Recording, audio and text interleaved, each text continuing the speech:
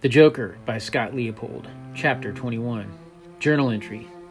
Like a broken record that repeats itself, my life in Bloomington turned into a mess, just like before. Yes, I was having a blast, but things at home were bad. My mother and her new boyfriend Leo would have sex in the living room at night, while my brother, sister, and myself were upstairs in bed. I guess they thought we were asleep. I could hear every detail, and if I could hear it, I knew my brother and sister could hear it too. My mother had no shame, no pride, no love for anyone but herself. Needing to release the anger building within me, I cut myself with a knife. I remember seeing cuts on the arms of a kid I met when I was in the Child Protective Services Center. When I asked him about it, he said it made him feel better. I thought he was crazy. Why would anyone do that? But there I was, a pocket knife pushed against my arm, slowly cutting into my skin, and it felt good. I would put on my headphones and crank up the music to drown out the disgusting sounds my mother and Leo would make. Then I would cut myself. My mother fell off the wagon before she was in the new house for even 3 months. She was still the drunk I grew up with, and Leo was along for the ride. The two of them together acted like wild teenagers on spring break. But this time I was wiser. Leo would not hurt me like Cy did. Overhearing Leo and my mom in the living room again one night, I crammed on my headphones over my ears, turned up my music as high as it would go, and then cut myself. Then I heard my mother yell. I ripped off my headphones. "Come on, bitch! I'm gonna fuck you in the ass." "No, you're not," she screamed. "The fuck I'm not." I heard my mother struggling. She was crying, begging, demanding him to stop. "Please stop, stop." Then I heard a loud, powerful moan. There was a gasp, then another cry. I didn't know what to do. This went on for several minutes. I could hear my brother and sister crying. I went to my brother's room first, picked him up, then got my sister. I put them in bed with me so I could keep an eye on them. "I'm scared, Jack. Why is Mommy crying?" Danielle asked. "Mommy and Leo are fighting," I whispered. "Don't worry, you're safe with me. It'll be over soon." I was so upset I was shaking inside. An eerie silence filled the house. I could hear my mother sobbing while Leo was breathing heavy. After a few seconds, I heard someone turn the television on. The sound of the Tonight Show drifted upstairs. I felt helpless. I stared at the ceiling for hours. I didn't sleep that night. When I came out of my room the next morning, Leo was walking around the house naked, like he was the king. Pissed off, I yelled, "My brother and sister don't need to see you walking around the house naked. Please have some respect and put on some clothes." "Fuck you. You don't tell me what to do," Leo responded. I couldn't believe what my mother had invited into our home. I wanted to kill him. Leo's bare ass was hanging out as he grabbed a beer from the fridge. Turning around, he saw me looking at him. "What the fuck are you looking at? Don't tell me you're one of those queer boys." I glared at him, standing there with his dick in his hand, and screamed, "You fucking asshole." Then I turned and ran up to my bedroom, forgetting what I wanted from the kitchen.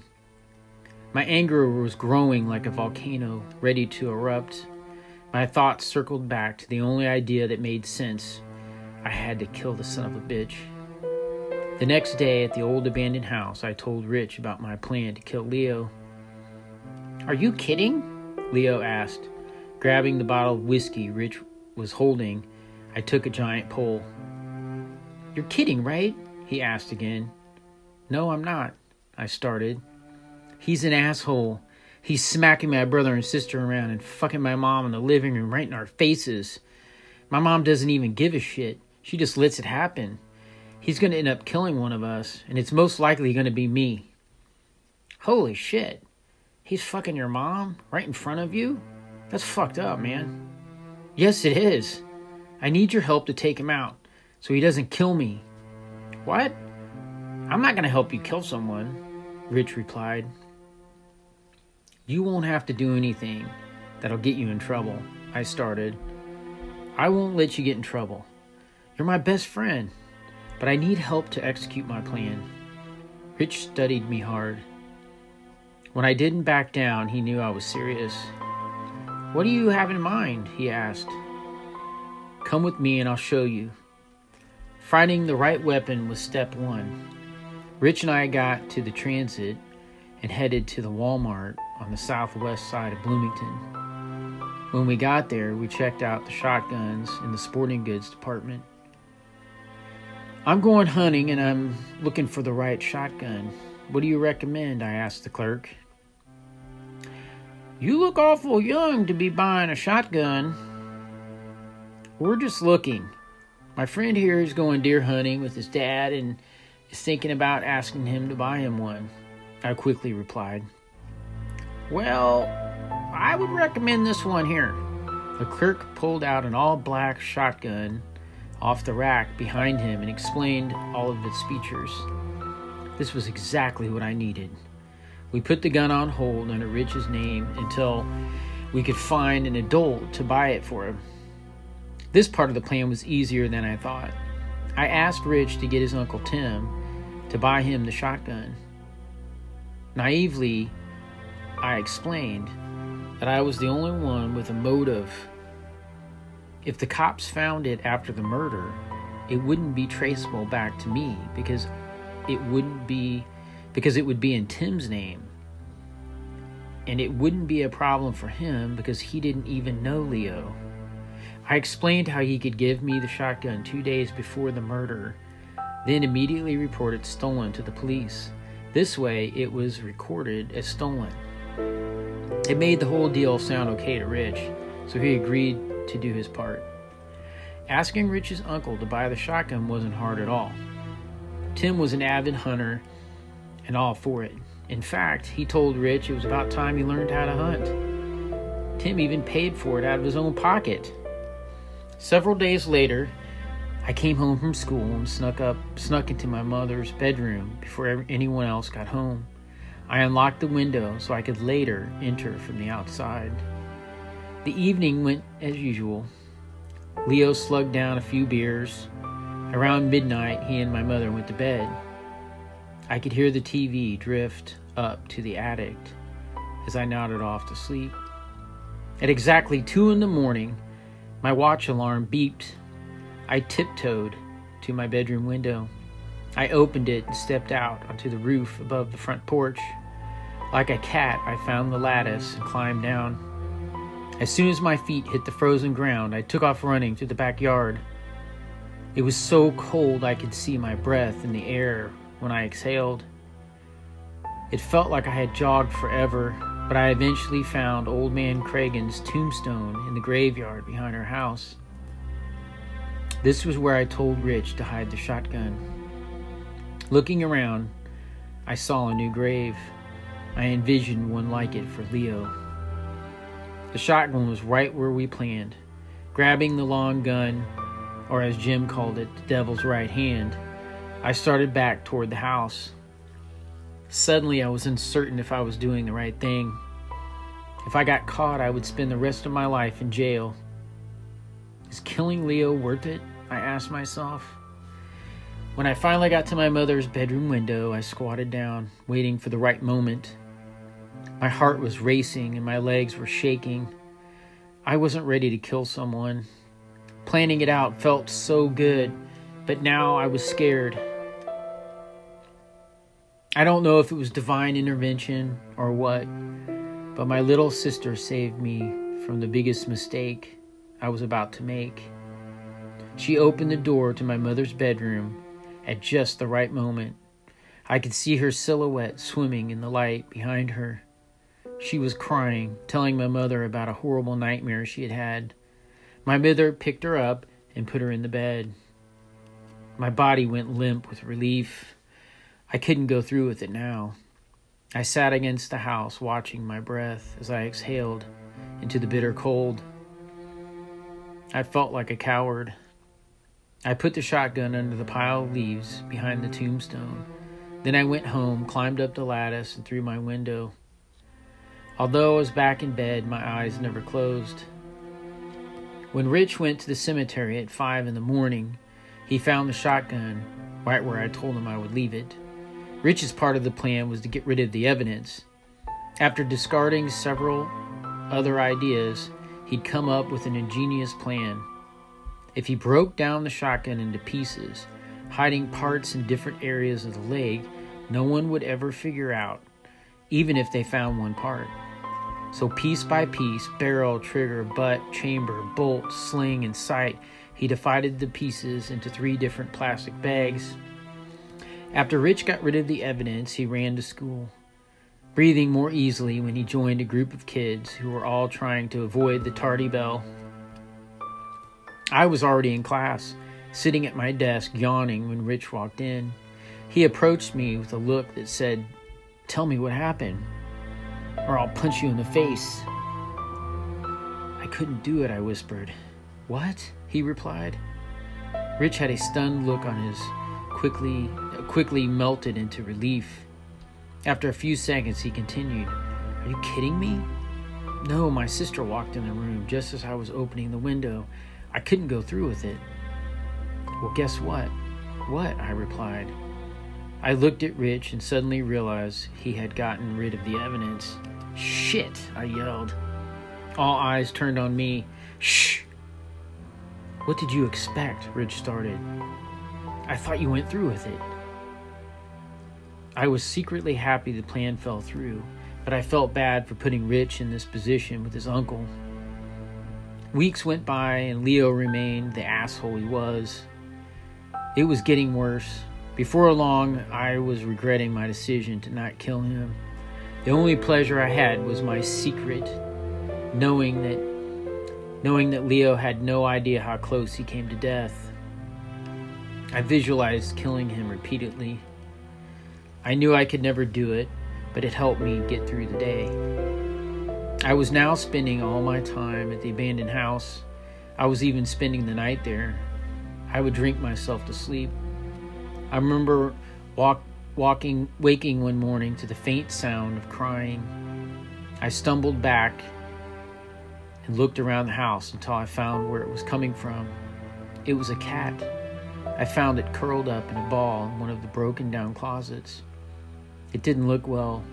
Not sick, just not well. It was a billy cat like Tom, which made me smile. Sitting down next to my new friend, I petted it. I noticed she had a tight, swollen belly. "Are you pregnant, girl? You look like you're ready to give birth soon," I murmured. "Don't worry, I'll take care of you." I had to leave soon because it was getting late and I wanted to sleep in my bed for a change. Maybe I could sneak into the house, grab something to eat, go to bed with no one knowing I was home. 2 days later, when I returned to the abandoned house, Mama Cat had given birth. I was the first to meet the fuzzy little fur balls that lay beside her. In fact, I was the only one that even knew they existed. A few weeks after the kittens were born, I got drunk and something invaded my brain. I cannot fully explain why I did what I did. One afternoon, I was playing with a kitten when the image of Leo entered my head. He was forcing my mother to have sex with him. The images rushed at me like cars colliding. The sounds of moans, groans, and crying rang loud in my ears. I wanted to kill him. That's when I realized I was gripping the kitten's neck with my left hand and slapping it with my right. It was frantically trying to get away, but I held it tight. I slapped it again and again, each blow making me feel better. It released something terrible inside me. I knew it was wrong, but it felt so good. The slapping soon turned into punches. "You motherfucker, I will fucking kill you," I screamed. I wanted the kittens to feel my pain. I wanted it to suffer just like I did. Putting both hands around its neck, I choked the life out of it. Climbing up my arm with its back paws, it left deep scratches. It thrashed to get free. The more it fought, the harder I squeezed. Its eyes were filled with fear. It was so scared it shit itself. That's when I came to my senses. Controlling the monster that was struggling to get out, I started shaking. I put the kitten down. The look of terror in the kitten's eyes scribbled a haunting picture on my brain that would torment me for the rest of my life. I couldn't believe what I had done. Worse, I couldn't believe what I had become. I had become Psy. Depressed, ashamed, and sobbing, I took another swig of whiskey. I looked out the broken window in front of the house. The glass was so old that parts of it were sagging from its own weight. Objects seen through it were obscured. The gravel driveway in front, lined with overgrown mulberry bushes, was blurry, and the house just beyond them were oblong and wavy. The whole thing reminded me of the House of Mirrors at the county fair. Over the past few months, I had stood at that window admiring the surrounding homes. Looking across the street, I could see the flickering lights from the television sets in the living rooms. I imagined a mother and father snuggling together with their kids on the couch. I pretended I was with them. I wasn't sleeping at night. Instead, I was watching a life I could only dream about. I couldn't help but think about how lonely the abandoned house must have felt, sitting there all day watching the surrounding homes filled with families while it sat abandoned with no one to love it but a broken teenager. Like shaking an empty can of spray paint, there was nothing left inside me. Stumbling across the room, I finished the bottle of whiskey, then struggled home to try and get some sleep. To my surprise, Grandma Daisy was in the living room when I got home. She had been waiting for me for several hours.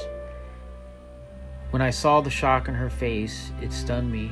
She hadn't seen me in months. I'm sure she smelled the booze on my breath. I know I look like crap. Even Rich told me I looked sick a few weeks back. I had lost so much weight. I was frail and weak. "Jack, you're so pale, and you have dark rings under your eyes. What happened to you?" she asked. "What are you doing here, Grandma?" "Your grandfather called me. He said you weren't going to school." Taking a long look at me, she continued, "I went through this with your grandfather for many years, and then with your mother. I will not lose you like I lost them. You are too good for this. I will take you home with me and take care of you. You need help." The way she said it left me no other option but to go home with her. I didn't want to fight it. I was tired and hungry, and I was ready to go back to sanity.